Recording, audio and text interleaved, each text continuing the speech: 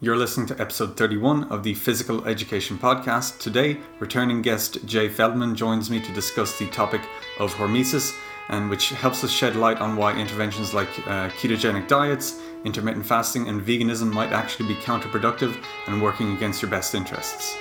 Hi, I'm Pierre Morand, and you're about to learn about the hidden and often misunderstood causes of chronic pain.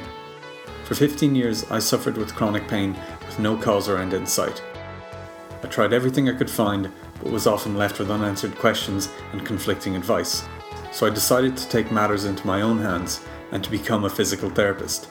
I studied everything I could about pain, about the body, and about health. Along the way, I realized that the solutions to my pain and health issues were within me. I didn't need someone to fix me. I needed to reclaim ownership of my body and fix myself. More importantly, I needed to fix myself while honoring and understanding my body's own wisdom and capacity for self-healing. Since then, I've worked on bringing this knowledge to others in pain, combining pain science, psychology, biomechanics, nutrition, and neurology to provide the light bulb moments and self-awareness to take control.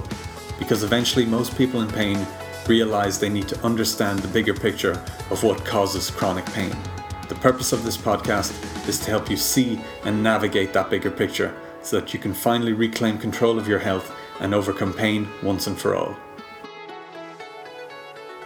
Hi folks, we've got Jay Feldman on today, back for his second episode to discuss all things hormesis.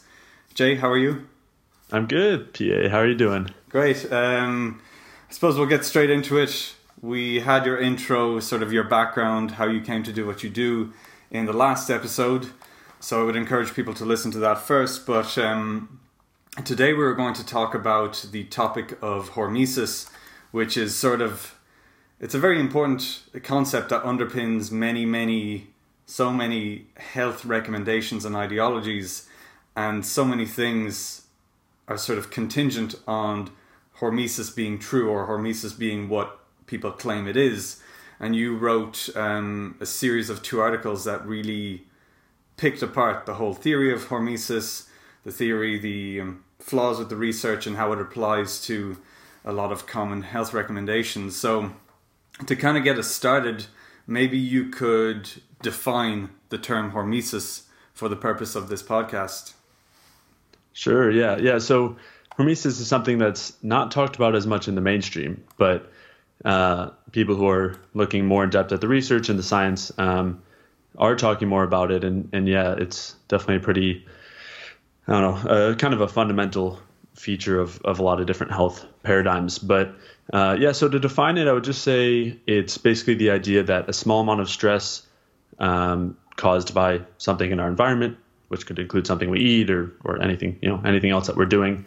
A small amount of stress causes a defensive reaction in our body that ends up being beneficial for our health. And there's all sorts of applications from there, but that's kind of the simplest definition. Okay. And would you be happy going straight into the likes of where you see the flaws? So basically, how did it get to this point where people believe that hormesis is beneficial? Do you feel like it's just a misunderstanding of the research? Maybe, but I think, it's got a kind of a long history, and even that definition isn't, has kind of morphed over time. And even saying, a small amount of stress that causes benefits is kind of arbitrary, because what some researchers are calling a small amount of stress, I definitely wouldn't say is a small amount. So that's all relative. But the idea being that stress or damage causes benefits, this idea started maybe about 70 years ago, or at least really kind of started gaining momentum at that point. Yeah. Where the idea was that small amount of damage caused by a really kind of toxic agent would cause some amount of benefit. So they were looking at very small amounts of cadmium or arsenic or methyl mercury, like very, very things that we know to be very toxic, and like irradiation as well. And so they're looking at these things, and some researchers found, or think that they found, that small amounts of these things caused improvements in health and reductions in cancer and things like that, which was the opposite effect as what they knew happened at a larger dose. And that's kind of where it started. That was kind of what some of the research found, and maybe we'll talk about that research and why it didn't end up being all that valid. But from there, it expanded and became a defense from industries against people who are concerned about pollution or radiation exposure, and basically saying, well, hey, small amounts of these things aren't so bad. They maybe are even beneficial. And so it kind of started from that point, which is a relatively dangerous, I would say, perspective to have when we're talking about, these industries potentially polluting or, polluting the environment and affecting our health with radiation or different heavy metals or whatever it is. And it kind of progressed from there and more recently became more associated with kind of regular everyday stresses that we experience. So caloric restriction is one of the interventions that's studied a lot in the research as far as something that's supposed to have health benefits. And I'm sure we'll talk about that too and why it's not as beneficial or what might be accounting for those benefits because it's not simply restricting calories. Yeah.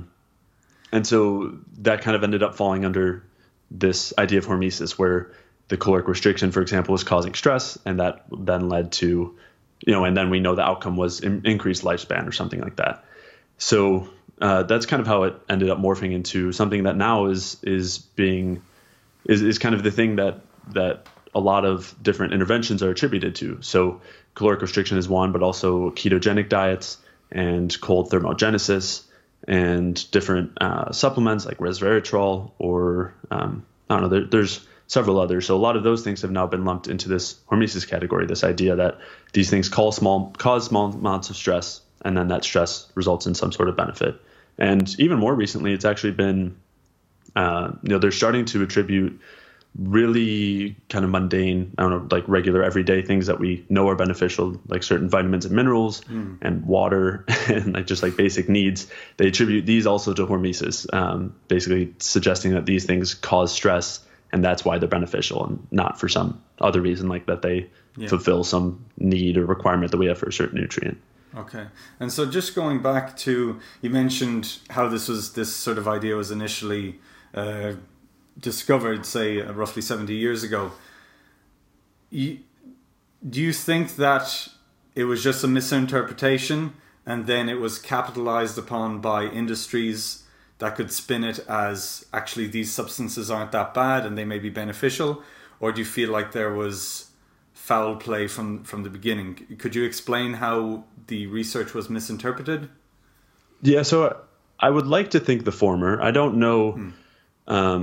I don't know the specific intent of the original researchers coming across this, and so if their intent was, hey, we need to find a reason why these pollutants aren't so bad, we need, then maybe there was foul play from the start. Sure. If so, I'm not aware of it, but I do know that the research, those initial researchers are very much in favor of, or are very much defending the pollution and radiation exposure and things like that. So it wouldn't surprise me if there was something like that going on.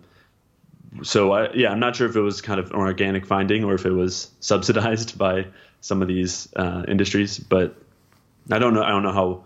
Yeah, I mean, I guess I don't have the best answer there, but sure, either one is perfectly possible. Yeah, and so then researchers nowadays that would be using information on hormesis to explain health benefits. Do you feel like they simply don't understand the history of it?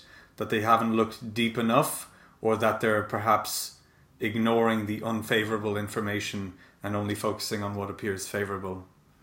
Yeah, I don't know specifically, what anyone might think, but as far as my conjecture, I mean, sure. It's the history alone isn't a reason to discount the idea, right? So it definitely has a history that I would say is nefarious, although a lot of people would say it isn't, that it had nothing to do with the industry funding, and it had more to do with, some organic finding that was scientifically valid, and then it just had these certain applications. But I mean, the history alone doesn't invalidate it, but it's definitely a cause for skepticism for sure.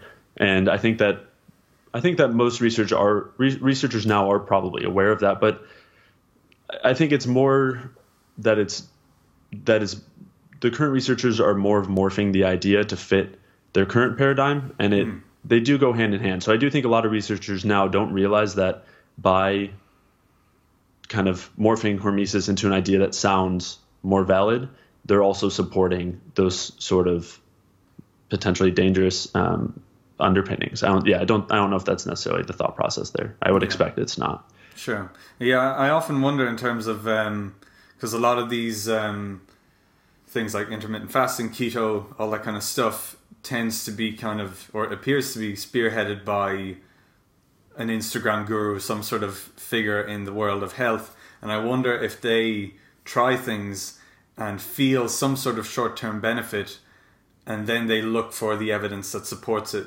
rather than they just look at a pool of evidence and then come up with a health strategy.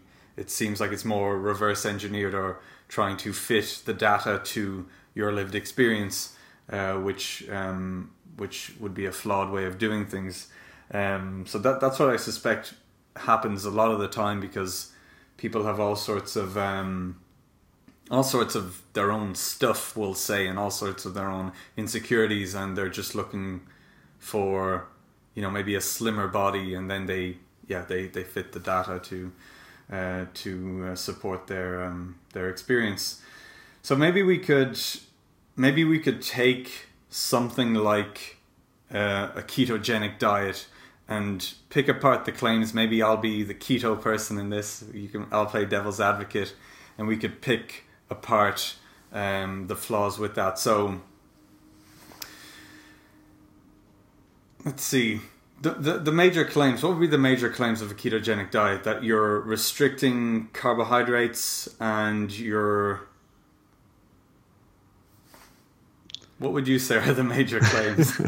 Well, it's funny, because when I was in that place where I was doing things like ketogenic diets, I definitely fell into that latter category you were talking about, where it was kind of diet first and then all the information second.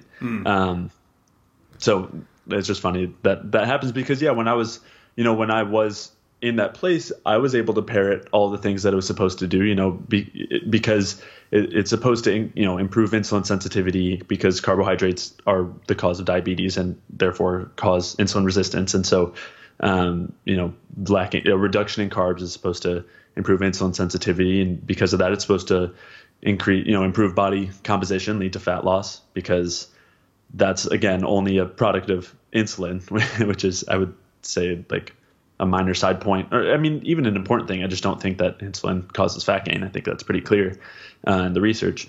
Yeah. But so there's claims like that keto diets improve insulin sensitivity because carbs increase insulin resistance. There's claims that things like that any amount of glucose in our system leads to damage to DNA and lipid peroxidation and things, because glucose can create ages, which is just like an oxidized sugar with a protein, and there's a lot of details there, but so things like that that improves mitochondrial respiration, because we're supposed to be fueled by fat, because when we starve, fat is our primary fuel. So that supposedly means that that's the ideal fuel for our health when we're not starving. I think those are some of the main claims that come to mind. Sure.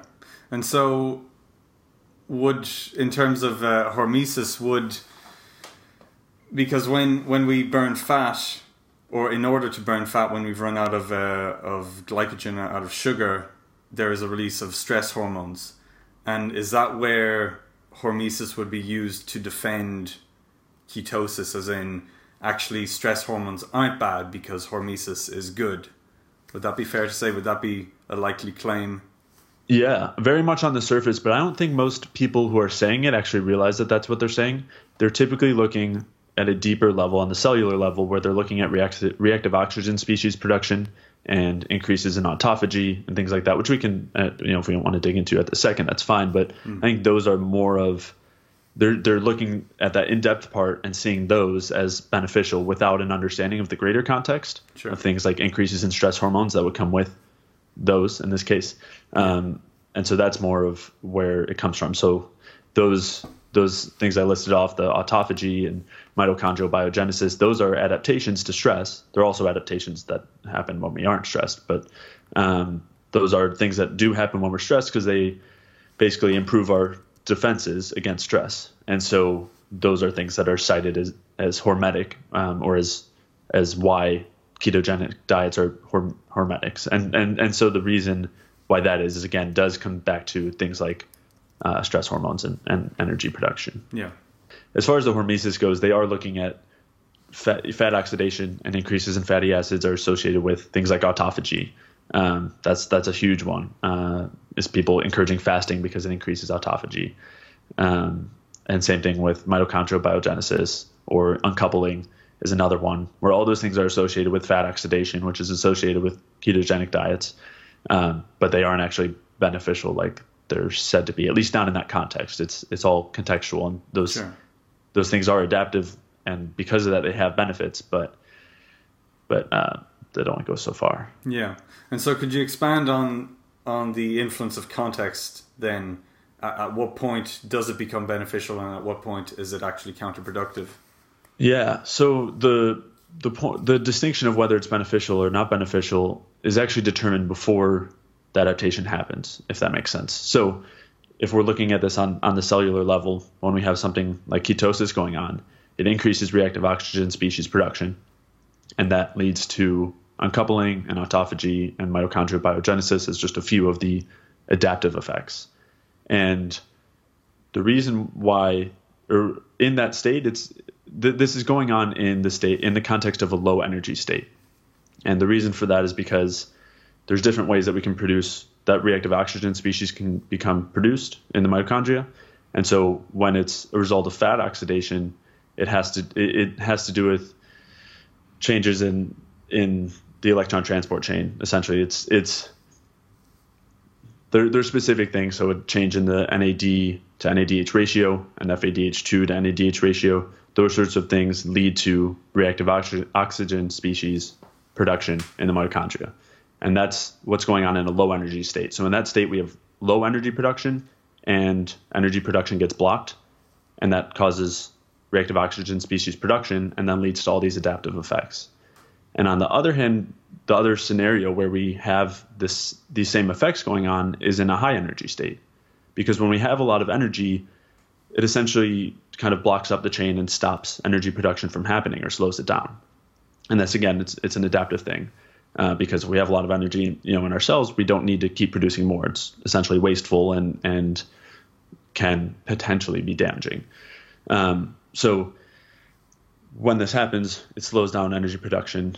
And one of the ways it does that is by producing reactive oxygen species. And so this is a way of us putting the brakes on energy production, and also leads to things like autophagy and mitochondrial biogenesis. But in this case, it's because we have all this excess energy, and it's kind of like it's like a rebuilding and repairing process.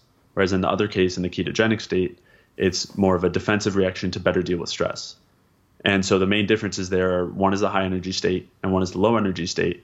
And that also influences the health of the cell. So in the high energy state, we're protected against any sort of damage, or considerably protected against damage from reactive oxygen species because of the high ATP and the high carbon dioxide. Whereas in the low energy state, we're not protected. We're not protected from those things. So that can lead to lipid damage and DNA damage and protein damage. Yeah. So we have, in one state, it's the same kind of effect, but in one case, it's a defensive reaction to better deal with stress. In the other case, it's an effect of excess energy, not in a bad way, but in a good way, which allows us to repair and rebuild. Okay. And how would you define a high energy state? Is it dependent on certain macronutrients, or is it dependent purely on calories? Or for sort of the lay person, what do you need to eat, so to speak, or how much do you need to eat to be in a high energy state? Yeah, well, we definitely, there are certain requirements. So we need to be eating enough, for sure. And we need to make sure we're having enough carbohydrates because of the differences between the way that we use fats and carbs as a fuel. Basically, fats lead to a slowing of energy production. They lead to this reactive oxygen species production, and that ends up causing problems and not leading to a high energy state.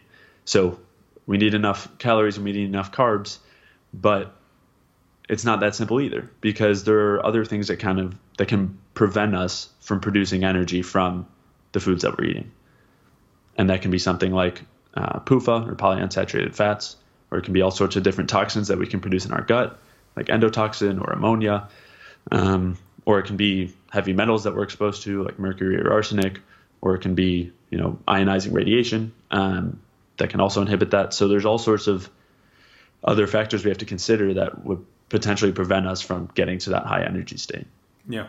Okay. So if someone were, say, very low carb, but they avoided polyunsaturated fats, they avoided endotoxin, they avoided heavy metal poisoning, mm-hmm. they wouldn't be in as bad of a position. So these are, I suppose this gets down to the nuance of everything. It's not keto versus carbs, it's the individual who maybe happens to do keto and other things, but we're kind of focused on the keto part or the carb part. So it is far more nuanced than carbs or no carbs. But yeah, so a person who maybe avoids carbs but does everything else right isn't maybe necessarily going to see the downsides of avoiding carbs as quickly. Would that be fair to say? I would say that they would probably feel better in the short term. Yeah. But I would wonder whether they would get to that long term faster, because when we're in, again, it's all so individual and contextual. Yeah. But when we're in kind of a low energy state, a depressed state, like our thyroid function is depressed, our metabolism is lower, we can do okay in that state for a long time. It's kind of like a hibernating state. And so someone might be able to live longer and actually feel better on that versus, maybe let's say a low carb diet where they don't have any. So that first one, they would have, let's say PUFA would be something that would be blocking them from producing enough energy. And that kind of keeps their metabolism low. Whereas if you have someone who's on low carb and the only thing preventing them from really getting that energy up is not having enough fuel in the case of carbohydrates, that could cause more stress in a faster period of time, potentially. So saying which is better and which is worse is a tough call, but I would definitely say that we want to make sure that we're getting those other things right. But I do think that carbs are kind of a requirement, at least some amount to fuel the nervous system, because I don't see any other way that we can get to that high energy state without them. Because when we produce the carbs ourselves, like if we don't eat them, our body needs them so badly that they'll convert protein to carbs in order to produce, in order to use carbohydrates. But that requires all this stress to go on. Yeah. And ends up depressing the metabolism. Sure. Further. That's often something you'll hear is that statement can be flipped either way depending on which camp you're in. They'll say, you don't need carbs because you'll just make your own, ignoring the fact that, it's quite a stressful process. And so I think one really important concept that you mentioned in part 2 of the series was this idea that essentially you're drawing from this one pool of energy. So all stress is sort of cumulative, and we can't really separate from one to the other. Could you expand on that, basically how we cope with stress? Yeah. Yeah, and so as far as hormesis goes, there's this idea that there's the right amount of stress, and anything less or anything more is problematic.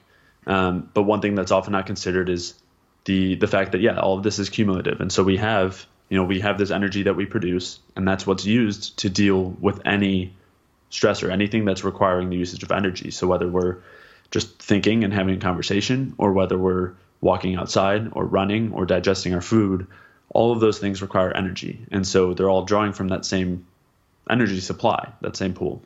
Yeah. And I think that's one of the biggest flaws in the hormetic model, is that in almost all of the applications, it's the fact that it's cumulative isn't really considered. So, if you take the idea that someone who is not doing too hot, like maybe, they're obese or really overweight, or they have diabetes or whatever it is, the idea that we would want to increase their stress with something like ketosis, and that's going to be beneficial because of hormesis, typically isn't accounting for the fact that this person is already under a considerable amount of stress, like physiological stress, even if they're not psychologically stressed. Yeah. And that's evident by the fact that they're not producing energy very well, and so they're in this obese state that leads to dysregulation of hunger and things like that. So, all of that is evidence that they're already excessively stressed, and so the idea that we want to add stress onto that kind of ignores the fact that the stress is cumulative, and we're not, if they weren't benefiting from the amount of stress they were currently under, they're not going to benefit from more. So, a typical approach with someone who is obese, for example, would be caloric restriction, and the supposed benefit of that would be a hormetic mechanism. Is that what the average personal trainer or doctor is claiming? I would say that's what the researchers are claiming. Okay. I think there's probably a disconnect there. I mean, I do think that the average doctor or personal trainer isn't really aware of what hormesis is. And that's because it's a relatively complex topic, but it does seep into all these other areas. But yeah, so that's essentially the idea, is that stress of caloric restriction is going to benefit this person on the deeper level. But the mistake there is that somebody who is obese isn't dealing with a lack of stress. They have an excessive amount of stress, and that's because they have a lack of energy. Yeah. And there's this assumption that if you're obese, it's because you have all this extra energy, so you just keep storing it. Yeah. But what's actually happening is that we're storing that energy, or storing that fuel, because we can't convert it to energy. That process is blocked. And so that means that we have an even smaller pool to draw from, and an even smaller energy supply. So we're getting more and more stressed out from everyday things. And then to add any sort of stress on top of that is just icing on the cake. Yeah. I mean, it makes it that much worse. Sure. So I would say the answer is kind of the opposite, where we really want to be reducing stress in that scenario, or really in any scenario. Okay. And there's actually, you've got great, you kind of go down a rabbit hole with your articles. It's like, read this and read that, and you're kind of expanding on many things. And one of them that we should probably cover is the rate of living theory, because this is one I certainly hear a lot about, and I imagine it's partly why some people would recommend that your metabolism be slowed down. Could you maybe give us a bit of a background on what the rate of living theory is and where it came from? Yeah. So it's a relatively outdated theory, but the kind of older idea is that the fast, it's kind of thinking of us as machines, and the faster we run the machine, the faster the machine breaks down and no longer functions. Yeah. And I think that sort of oversimplification in this case is, I mean, it's a pretty flawed one. I mean, it is the problem, but so that was kind of the idea. And then some of the support for this ended up being things like caloric restriction. We're showing that caloric restriction improved lifespan, and we know that caloric restriction reduces the metabolism. So that means that reduced metabolism equals longer lifespan. Okay. Yeah. And there's a bunch of issues with that caloric restriction research because, there's a few main ones. So one is that in these studies, normally what they're doing is they're looking at rats who are eating as much as they want versus rats that are calorically restricted. And so the control is eating as much as you want, as opposed to some sort of like regular controlled diet. Yeah. And so normally what happens is the ones who can eat as much as they want get really, really overweight. And relative to that, the caloric restriction ones are doing pretty well. Yeah. But that's not really relevant to, like, it's not really a fair control. So that's kind of, and they found actually that the difference in weight gain between that supposed control and the intervention, which is the caloric restriction, accounts for the lifespan extension. So it's not actually a function of the caloric restriction itself. It's just that the other rats are gaining so much weight that's reducing their lifespan. Yeah. And then there's a couple other things too, where when they control for certain amino acids, like methionine, for example, just restricting methionine alone is able to cause the same reduction or the same increase in lifespan as caloric restriction as a whole. And there's a few other things like that too. So that's kind of one of the more like one of the common supports for the rate of living theory, and it's really not valid at all. And there's a couple other things too, basically just looking at associations between lifespan and metabolic rate, but they aren't really playing out the way that it was thought. So it is seen where between different species, the ones that have the higher metabolic rate do normally age the fastest, but it's not considering like within a species. So within the same species, it's been shown the opposite, where the individual that has a higher metabolic rate actually lives longer. So the opposite is shown. Yeah. And that difference between species has been accounted for by other factors that actually have to do with the type of fats that we have in our cells. And so the more unsaturated the fats, the higher the metabolic rate technically, and the shorter the lifespan. But the reason for the faster metabolic rate is because we're less efficient with our energy in that case. So animals that have more unsaturated fats in their cells, essentially, are less efficient with their energy, so they waste a lot of energy. So that's why you see that difference between species, but not within a species, because within a species, they're typically the same efficiency, and the ones that have more energy live longer, essentially. The ones that use more energy live longer. Yeah. So when we take that factor out, there's no relationship there. And in reality, the relationship is showing the opposite. Yeah. So you would argue that health involves or includes a high rate of metabolism. Yeah. Yeah. Yeah. And how is that achieved? Is that achieved by restricting calories or not restricting calories? Well, that's something that's not fought or not disagreed upon that much. People, it's pretty much acknowledged that caloric restriction, restricting calories reduces the metabolism. Yeah, and that's pretty clear. So, but you would almost imagine that the opposite is believed to be true with how much caloric restriction seems to be recommended. Maybe this is too much of a tangent. Yeah, it's probably too much of a tangent. So there was one thing you brought up there, which might be a nice segue into something like veganism, but you mentioned the amino acids being restricted, being removed, improving the lifespan. So could that be potentially why veganism may appear to be beneficial on some level? That there is a restriction on harmful amino acids? Yeah. Well, and that is actually used for, a lot of vegetarians or vegans will use some of those studies as evidence that if you restrict these certain amino acids, which are found in animal foods, they're also found in plant foods too. But, if you restrict, and it's not just methionines, like methionine, cysteine, and tryptophan are the three most prominent ones. And so they are found a lot in animal foods. And so they say, oh, well, those things we know that they're problematic, and so we shouldn't eat animal foods. But one thing that's also included in animal foods, if you're eating the whole animal, is amino acids that balance those out. So like glycine and proline are pretty powerful ones that have an antagonistic relationship with those other amino acids. And these, like the glycine and the proline, these are found in connective tissue, so in bones and meats that are tougher that we would cook like slower, so like roasts and meats like that. Yeah. Or like in collagen or gelatin. So people are pretty familiar with those as like protein powders. So those sorts of things, they have amino acids that kind of balance out those other ones. And if you're eating a balanced amino acid profile from that perspective, then you don't have to worry about those effects of the methionine and cysteine and tryptophan. Yeah. And again, that sort of highlights the point of the importance of nuance, because some people will just say, oh, meat's fine, and they'll just obviously ignore the stuff that points to meat not being ideal.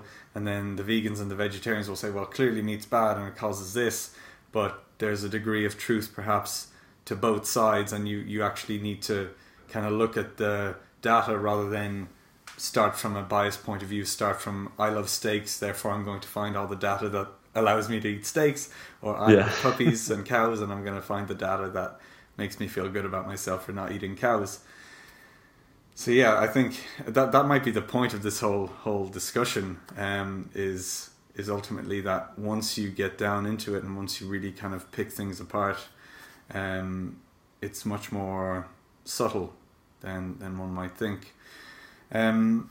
So where would be another element that do you think that the sort of inadvertent restriction of calories through veganism might actually be counterproductive? Yeah, I mean, I think any caloric restriction is going to be counterproductive for sure. But it would appear to be good because some people would think that caloric restriction increases lifespan.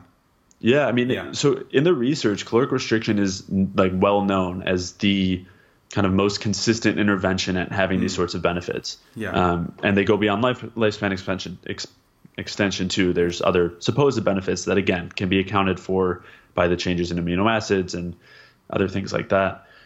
And so another kind of interesting feature of the research is that a lot of lifespan extension research is done on this small worm, microscopic worm called C. elegans. And this research, they do all these things that show an expansion or an extension of their lifespan, but many of them don't account for the fact that this lifespan extension occurs because these little worms, they're kind of going into a hibernation state. And in this hibernation state basically mimics the effects on us too, where they stop using glucose as a fuel. A lot of the metabolic respiration slows down. They aren't properly, they're not properly producing energy at the electron transport chain, all sorts of things like that. And it essentially makes them dysfunctional, like they aren't able to deal with the regular environment. But in the laboratory, they're able to continue living. And so in a study that's looked at as a benefit, it's like, they're able to live longer. And that's what we were looking at is how, if this intervention will increase lifespan, and it does. But they don't consider that is because of this very dangerous hibernation state where the animal wouldn't exist and wouldn't be able to continue living if it wasn't in this very specific environment. So that's just kind of another flaw there. Yeah. So I don't remember exactly how that related back to your question, but so that would be sort of like pointing to someone saying, look, we've kept him alive for 5 years, but he's been in a vegetative state, or it's focusing too much on the number, the lifespan. I've lived 100 years, but maybe they were terrible years, and so you need to consider that. The question was sort of going back to veganism, and a lot of people, maybe they feel benefits or they think veganism is good because you're getting fewer calories, and fewer calories is associated with increased lifespan. And you were explaining the flaws with the research that are done on microscopic worms. So I suppose we could move on to probably one of the big sacred cows of the moment in nutrition would be intermittent fasting. So how would you debunk or discredit a lot of the claims around intermittent fasting? It is definitely a big one. So some of the benefits, I would say one of the most prominent ones that are attributed to intermittent fasting is autophagy. So that's a big one, and we kind of already touched on that and why the context matters a lot there. But so things like that, like autophagy and mitochondrial biogenesis, those are seen in fasting, and I explained why that's not a good thing. It's because it's a result of this low energy state. And I think part of the reason why it's gained a lot of traction too is because people do feel better on it, even though it's not the most comfortable thing to do. So, and I think that a lot of that can be attributed to the effects of intermittent fasting on our guts. I think it's actually a really great example of it, because when we're not eating anything, there's nothing to cause any sort of gut irritation. So if our gut is not functioning very well, which most people's aren't, then when they eat the foods that they typically eat, which encourage these issues anyways, they end up with a lot of different problems. There's different toxins that get produced by the bacteria in the gut when we have different gut imbalances, or we're not digesting our food well, and things like that. And so those can be really problematic for a lot of people. They are really problematic. I think it's one of the more common issues. And so when we're doing something like intermittent fasting, it does reduce all of that, like everything related to those gut problems, because you're not eating for a much longer period of the day. And so I would say that that's like the biggest thing that accounts for the benefits of intermittent fasting more than anything else.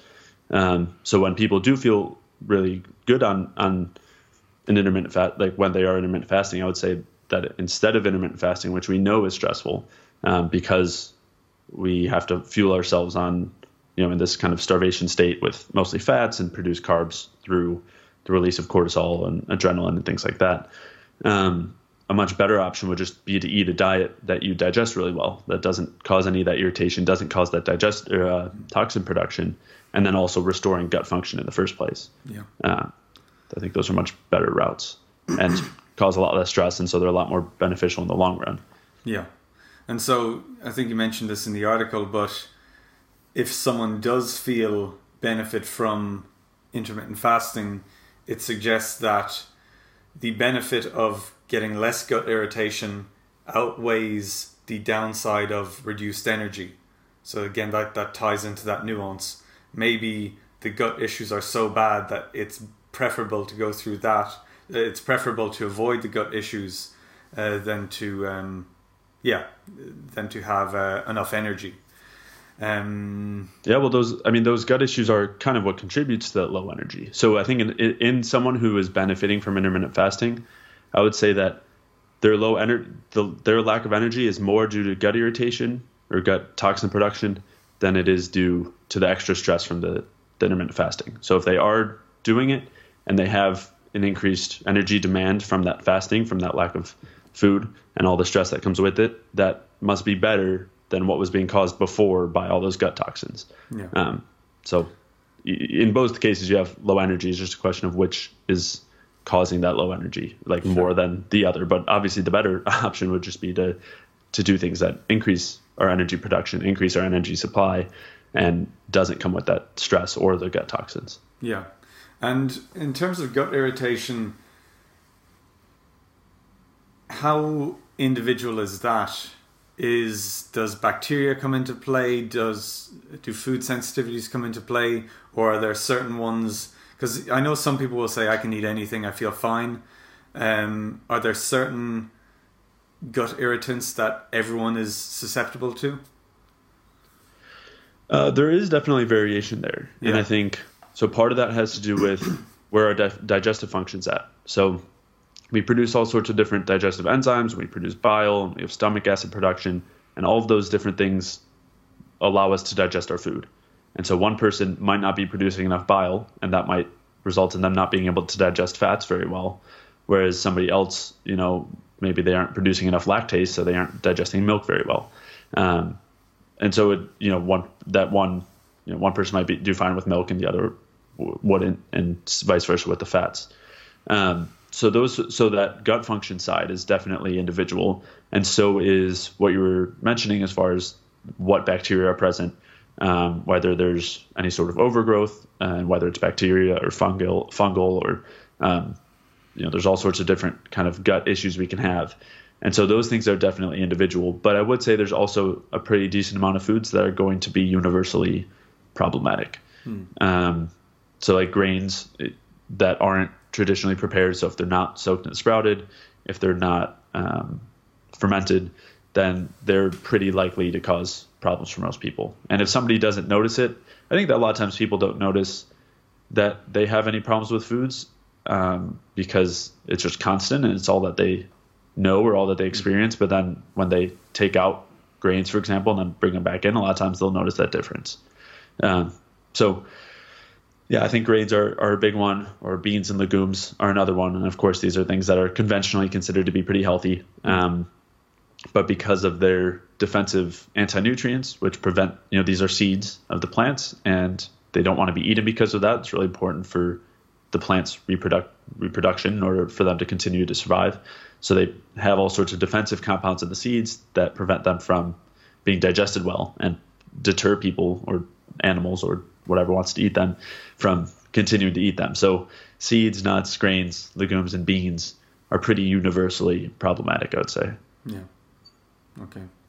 So would it be fair to say that anyone who is getting benefits from intermittent fasting, because I'm sure that people will listen to this and say, well, it works for me, would it be fair to say that it's realistically it will catch up with them? It's not a healthy strategy, but they're getting away with it for now? Yeah, I think that most people on those sorts of diets, it's similar to, I think, a low carb or ketogenic approach, where people do really well a lot of times for a period of time, and then they there's a crash that typically comes. It happens a lot of times on veganism too, through a different route. But the crash oftentimes comes because we're not getting certain nutrients that we need. And in the case of intermittent fasting, it's less about nutrients because you might be eating the exact same foods, but that stress caused by not eating is still going to be there, and that's still going to take its toll over time. Yeah. So yeah, I think so for the most part. I can't see any way that based on the physiological response to not eating for that long of a period of time, like I can't see a way where that's not going to lead to deterioration and depressed metabolism and depressed function over time. And as you said earlier, it might happen slower than if they weren't intermittent fasting. So if you're eating the same diet that's not doing too well for your gut, and you eat it during a shorter window versus a longer window, maybe that shorter window is better in the long term. I don't know, but I would say that you don't need to be eating in the shorter window if you change the type of foods you're eating. So maybe you could just have a more enjoyable life where just eat. Okay. Yeah, the way I always kind of think about it is that, because I did all this stuff, I think you did a lot of this stuff as well, did intermittent fasting, all that low carb, and things caught up with me pretty quickly. Like I was probably no more than a year into some of these things, and they really caught up. And I know people who are doing these things for a few years, but the way I think about it is like health is sort of on this scale, and the higher you are, the closer you are to so-called perfect health, the more leeway you have and the more you can just kind of chip away at it and not notice.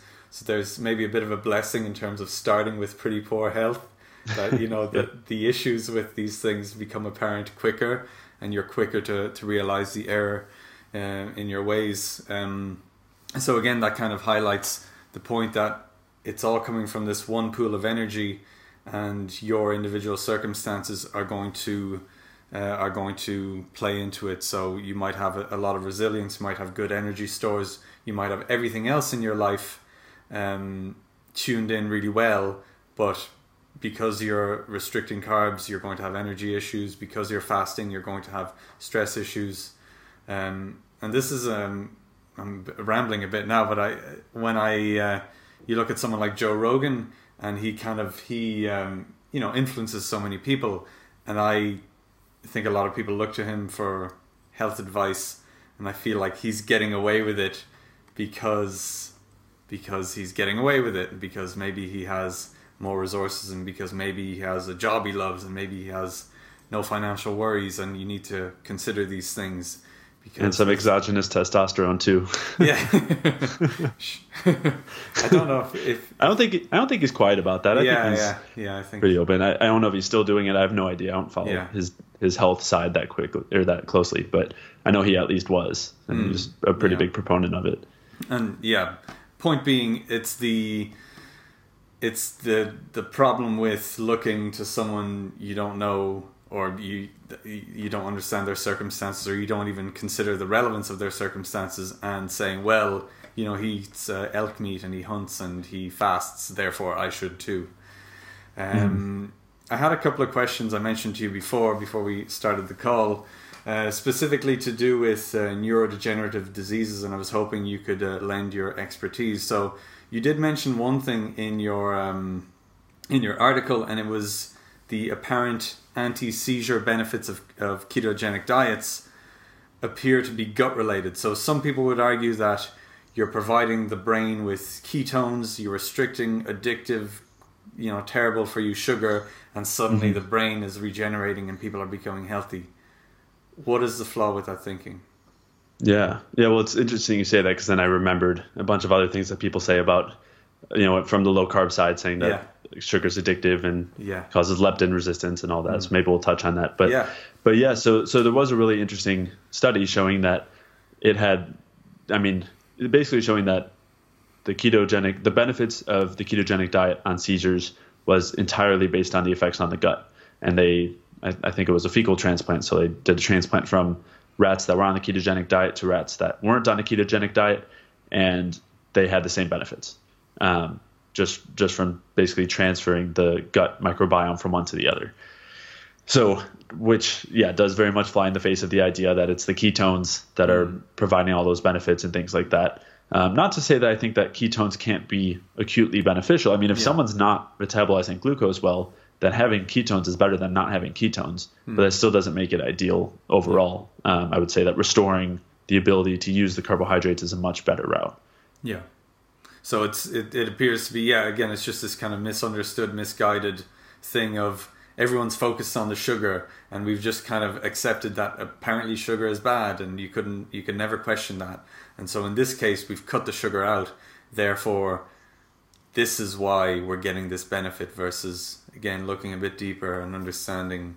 Because again, there's this other kind of sacred cow with gut health, where we're supposed to think, well, fermentation and feeding bacteria is always going to be a good thing.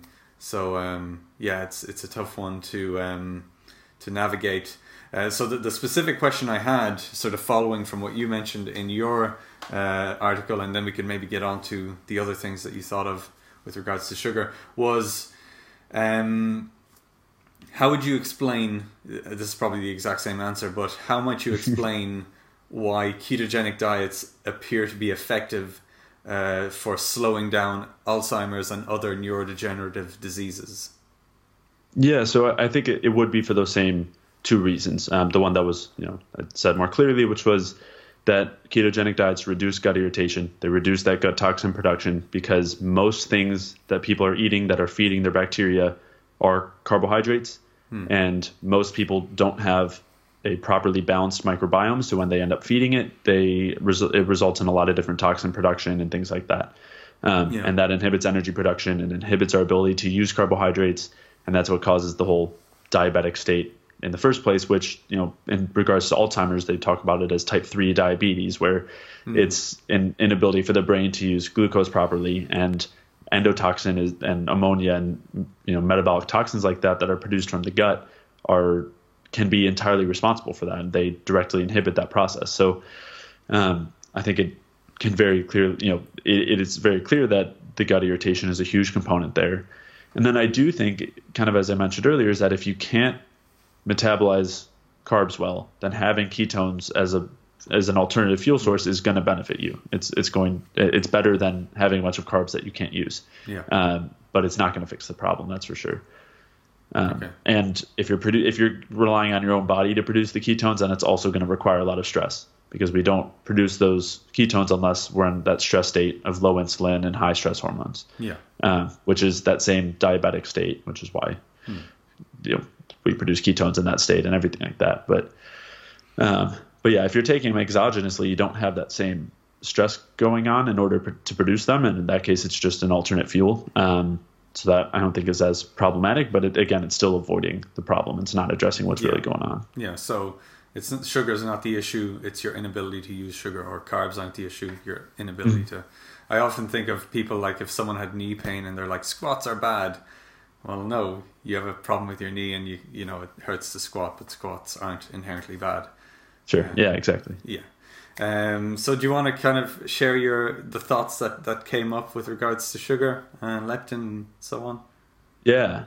So that it was definitely something that was pretty prominent on the low carb side, is all this trashing of sugar and carbohydrates. And one of the things there was this idea that it dysregulates our hunger systems. So it causes us to overeat, and we don't actually become full when we eat it, because we're causing this leptin resistance. And the idea is basically that this leptin resistance is similar to insulin resistance, but leptin is just a hormone that controls, or has a role in, or it's a factor that affects, I should say, our hunger. And so the idea was that sugar causes problems there too. But when we actually look at what affects hunger, again, it ends up on the energetic side. So if we have enough ATP in the certain areas, or have enough energy in the certain areas that are responsible for our hunger signals, then we don't get hungry. In other words, our hunger is determined by the amount of energy in certain areas of our brain and in our liver to an extent. So when we have enough energy in those places, which requires us producing energy very well, then our hunger signals turn off, which is a perfect system. When we're not producing energy well, maybe that's because we don't have enough carbohydrates and we're running on fat, or if it's because we aren't able to use the carbohydrates well that we are eating, then we continue to be hungry even if we do eat. And that's where kind of this leptin resistance comes in, where the leptin doesn't, the cells don't respond properly to leptin if they don't have enough energy. So energy is, again, that main mediator there, where the leptin resistance, much like the insulin resistance, occurs because the cells aren't producing energy properly. And so it's it's a long way of saying sugar doesn't cause that issue, at least not on its own. You know? Yeah. Are you sure? Are you sure? It looks like cocaine. It must be bad. Okay. So was that everything that kind of came up for you there that you wanted to mention? Yeah. And I mean, just as a disclaimer, I think that it's important to consider the different forms of sugar. We talked about grains earlier, which is very different from the sugar itself. Isn't necessarily all that different from other foods. And some, it's different from some, but so the sugar in fruit might be the same as the sugar in table sugar, but that doesn't mean that the effects are all the same, because there's other aspects of fruit that make a difference. So there's kind of a little disclaimer there. Yeah. Yeah. So, as we begin to wrap up, what would be, so we've laid waste to all of these, or tried to lay waste to all of these sacred cows of nutrition. What would be a practical and better option? Now that you've shattered everyone's dreams, what might be a healthier way to approach nutrition in a nutshell? Well, I mean, it might be shattering one dream, but we can replace it with another one that includes eating carbs, which I think is a better dream, because at least for me, I never enjoyed not eating them. So, so I do think that having a diet that has enough protein, that includes animal sources, but has those balanced amino acids we talked a little bit about, one that has enough fats, but again, we talked a little bit about the issues with the unsaturated fats, specifically the polyunsaturated fats, which are in the nuts and seeds and their oils, and in fatty fish, and in fatty chicken too, if it's not pastured, and pork as well. So sticking more towards the saturated fats there, again, from the energetic perspective, makes a huge difference. And we actually touched on a little bit of why that is, and it has to do with basically the fact that when the unsaturated fats are used in the cells, it inhibits our ability to produce energy well. We just end up wasting a lot of it. And just as a quick kind of aside from that, the way I tend to think about it, maybe this is oversimplified, but thinking about the fats and their stability based on temperature, because some people will hear this and think, well, saturated fat, why? I should be having fish oil. So as a quick kind of way of thinking about this, is it fair to say that it's because of their instability at high heats and the body temperature being roughly 37 degrees Celsius? I'm not sure what that is in Fahrenheit. Something crazy in Fahrenheit. About 98. You need Celsius over there anyway. But is it fair to say that it is that instability at high temperatures and it reacting inside the body's temperature that is part of the issue? Yeah, it's a huge part of the issue. Is that those unstable fats, which are liquids at room temperature, or at least more typically are liquid, those ones are going to become damaged, and that ends up damaging all sorts of, it basically ends up damaging our body in the same way that if you heated it on a pan, it would damage the fats. And so that's a huge part of it, is the saturated fats are more stable. And then the other component of it too is that when we use them as a structural component, the saturated fats are just much better at holding energy and allowing us to produce energy, whereas the unsaturated ones basically cause us to waste that energy. It's not as efficient, and that's where that difference in metabolic rate comes from, as far as the relative saturation of the fats in the cells that we talked about earlier with the rate of living theory. Yeah. Okay. I would say those are the two main things there. Yeah. Do we have a third thing? Top three, Jay's top three? No. Well, then, we could do that. I mean, it's easy to separate the macronutrients. We got three of them. We've got protein and fats down. So on the carb side, getting enough carbs is huge. I would say favoring fruit sources is the best option. So whether that's fruit juice or whole fruits, I'd say those are the best. Yeah. And honey would probably fall somewhere near there too, and occasional table sugar depending on the context again. But then some of the carbs that I would stay away from would be the grains, legumes, beans, because of their anti-nutrients. and their lack of other benefits, lack of other nutrients. So, I would say that that's kind of the basics. Yeah. Okay. So there's hope. There's light at the end of the tunnel. We can have sugar and not feel bad. Right. So someone listening to this, they're thinking, okay, I've got a new way of looking at the world. How can I learn more about your work, Jay? How can I maybe work with you, Jay? I got to work with you. So I can be reached on my, through my email or website. Website's probably easiest. If you go to services on there, you can schedule a free call or check out. I have an online course that's meant to kind of take you through the details of the diet side step by step.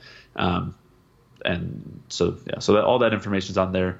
My website's jfeldmanwellness.com, and on Facebook and Instagram, jfeldmanwellness. And I think that was everything. So, yeah, perfect. I'll include all the links in the show notes. I will include also the articles, parts 1 and 2, because there's some great reading in those. They're detailed, but really worth it. And all the little rabbit holes off from there are really, really beneficial. So, anything else you'd like to add as we wrap up? No, I think that was it. Perfect. Thank you so much, Jay. That's been really, really beneficial. I hope people get a lot out of this. So thank you so much for taking the time. Yeah, thanks so much for having me, PA. You're very welcome. So that was our chat with Jay Feldman. I hope you enjoyed it. I hope it was thought-provoking. I hope it maybe challenged your beliefs on nutrition, on various interventions. I will say that I kind of struggled at the start. I'd been reading the articles for a while and sort of preparing, and I had notes to kind of direct the flow of the conversation, but I drew a bit of a blank.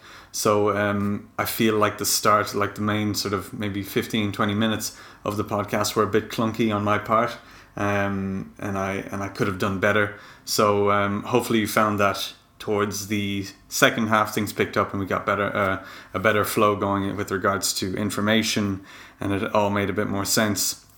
As I mentioned in the discussion, if you want the really in-depth information, if you want to chase down the research, if you want to check the information that Jay is sharing, I've linked his 2 original articles, Hormesis Part 1 and 2, in the show notes, and that's going to give you all the research and also a few important rabbit holes that sort of tie into this and will help explain in more detail why avoiding carbohydrates might not be the best idea and why we want to keep metabolism high to improve health. So I hope you found the chat beneficial. If you're interested in the work that Jay is doing, you can sign up on his site. He's got a free kind of mini course to help deepen your understanding of these things. I've got links to that. And if you would like to work with him, he works internationally online, and I can't recommend him enough. So check out those links. If you enjoyed his appearance, if you enjoyed even his past appearances, if you've been happy to have him or to hear him on this podcast, please let him know. I think that'll go a long way to kind of let him know that his time has been well spent and that people are benefiting from him putting in the time to do this. So thanks for listening. If you have any questions, as usual, let me know. If you want to work with Jay, all the links are there. That's it. Thanks for watching, and I'll see you in the next episode. Have a great day. Thanks for listening to this episode of the Physical Education Podcast. If you're the kind of person who likes to help others, then share this with someone in need. If you found value in the information here, they will too. So please share this in whatever way you can. If you have any questions, you can email me directly at pa@thebackpaincoach.net.